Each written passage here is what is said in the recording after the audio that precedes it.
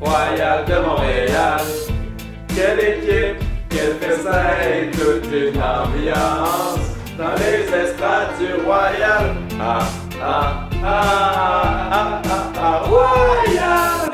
Fait que bienvenue dans ce deuxième podcast du Royal de Montréal. Nos invités aujourd'hui, Gab Monfette, Vincent Lemieux et Christophe Tremblay-Jonca, donc tous des joueurs du Royal de Montréal. Aujourd'hui, on va revenir sur le match numéro 2 de la saison, donc le match contre Philadelphie. À partir du prochain épisode, on va avoir une rubrique de questions des auditeurs. Donc, si vous avez des questions, vous pouvez les poser en commentaire sur Facebook ou sur Twitter, sur le tweet qui est prévu à cet effet. On va directement rentrer dans le vif du sujet. Qu'est-ce qui s'est passé contre Philadelphie? Qui veut me résumer le match puis ce qui s'est passé? En fait, on a commencé le match de façon assez médiocre, je dirais. En fait, le plan de match n'a pas très bien fonctionné. Philadelphie était capable d'exécuter très bien leur set play, ils étaient capables de hockey dans le fond et on n'était pas capable vraiment de s'ajuster. Je pense que la route a pu peut-être affecter la majorité des joueurs dans l'équipe. On était un petit peu endormis, on est arrivé un petit peu en retard aussi à la partie. Donc, je pense que ça a été en faveur de l'équipe de Phoenix. Et vraiment, ils ont super bien performé pour cette partie-là. Là. Chapeau à eux autres. Et je pense qu'il faut qu'on se présente pas mal mieux la prochaine game. Là.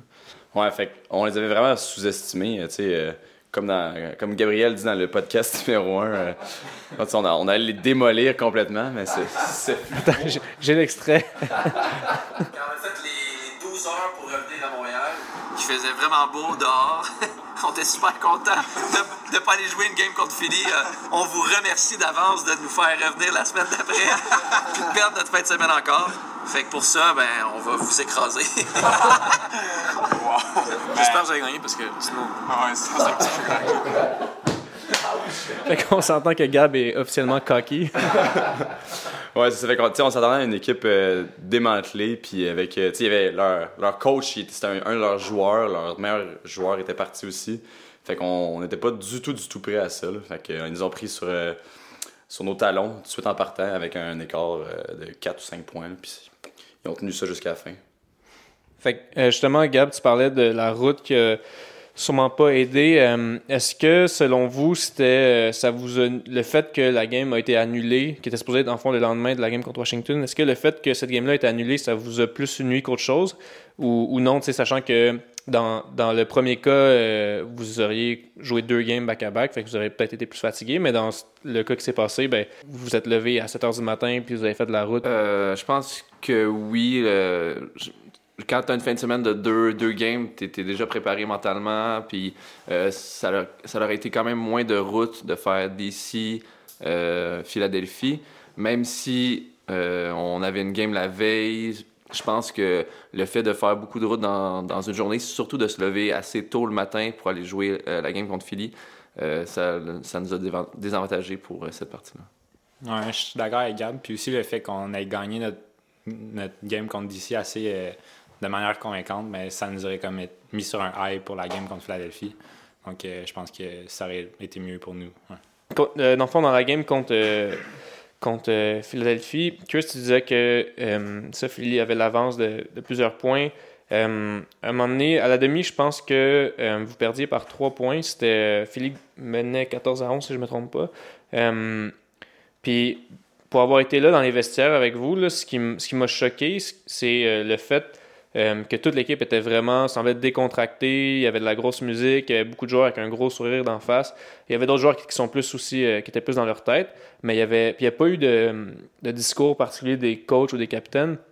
Fait que je voulais avoir votre avis et ou votre explication face à ça, savoir que, mettons, vous perdiez, puis d'avoir quand même une attitude super positive. Est-ce que c'était une bonne chose? Est-ce que c'est une mauvaise chose? Est-ce que c'est comme trop de confiance? C'est juste pour rester dans le mood de la game? Je crois que le fait qu'on ait gardé une attitude positive, ça nous aide, mais c'est vrai qu'il n'y a pas eu personne qui nous a comme boosté la morale de l'équipe. Puis ça aurait pu avoir... ça aurait pu nous réveiller un peu plus. J'ai pas... moi en tant que... Genre, quand je joue, moi, il faut absolument que je sois positif tout le temps. Puis genre, que je sois décontracté.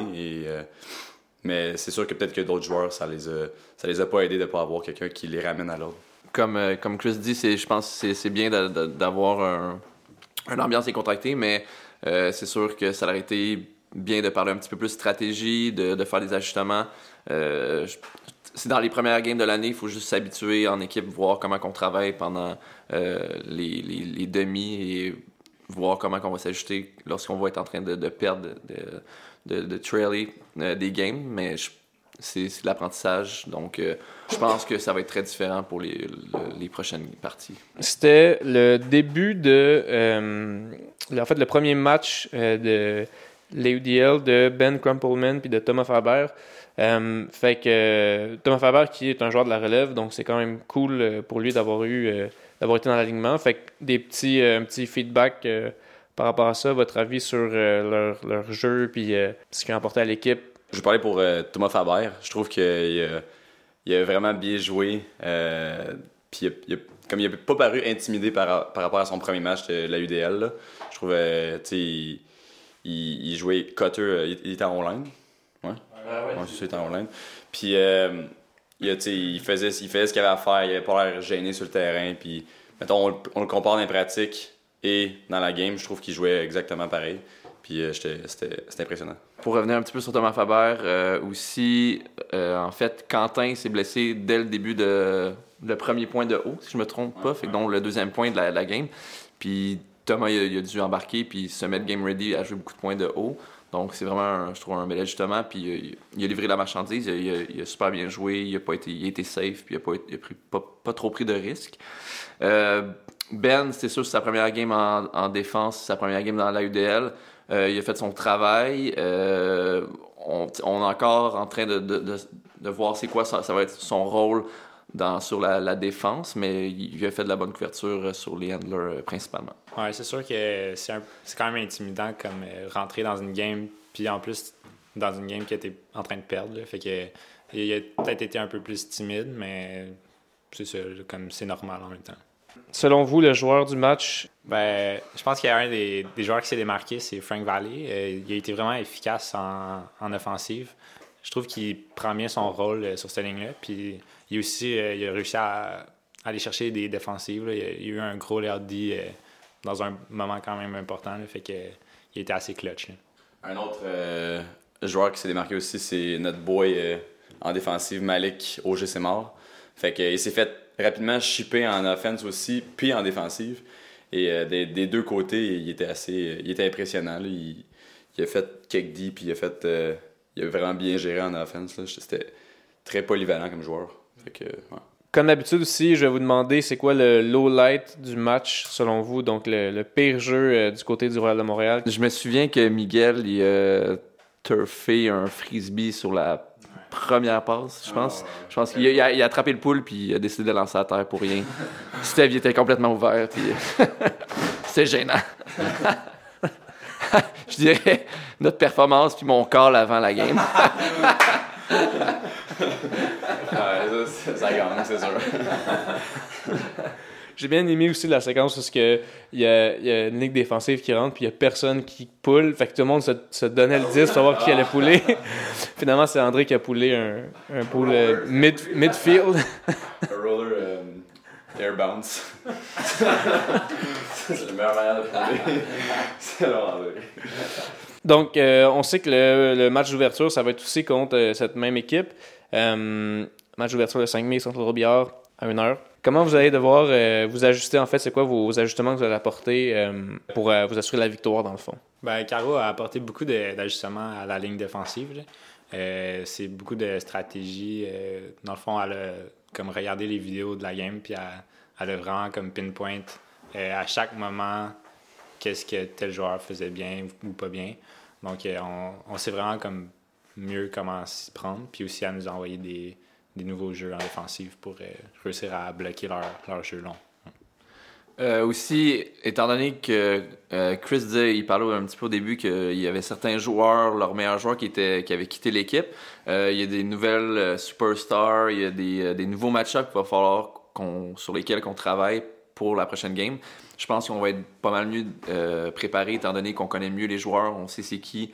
Il y avait Peck, je pense que c'est le numéro 24 si je me trompe pas, dans Philadelphie qui a fait beaucoup de passes, qui a lancé long toute la game, ce qui a été difficile à contenir. Donc on va être un petit peu plus préparé sur les match-ups pour la prochaine partie. On va avoir l'avantage on joue à maison. Puis non mais c'est vrai. C'est ça, c'est le moins 8 heures de route, là, c'est quand même solide. Ouais, exact. Puis ben ça, comme Gab disait, on sait qui est dangereux dans cette équipe-là. Ben, c'est ce qui conclut l'épisode sur numéro 2 de la game contre Philadelphie. On se retrouve dans le prochain épisode pour parler du match contre Ottawa. Donc, je vous rappelle, si vous avez des questions, vous pouvez les poser sur le Facebook ou le Twitter du Royal de Montréal sur les posts qui sont prévus à cet effet. On conclut avec une petite chanson. Royal de Montréal, quelle équipe!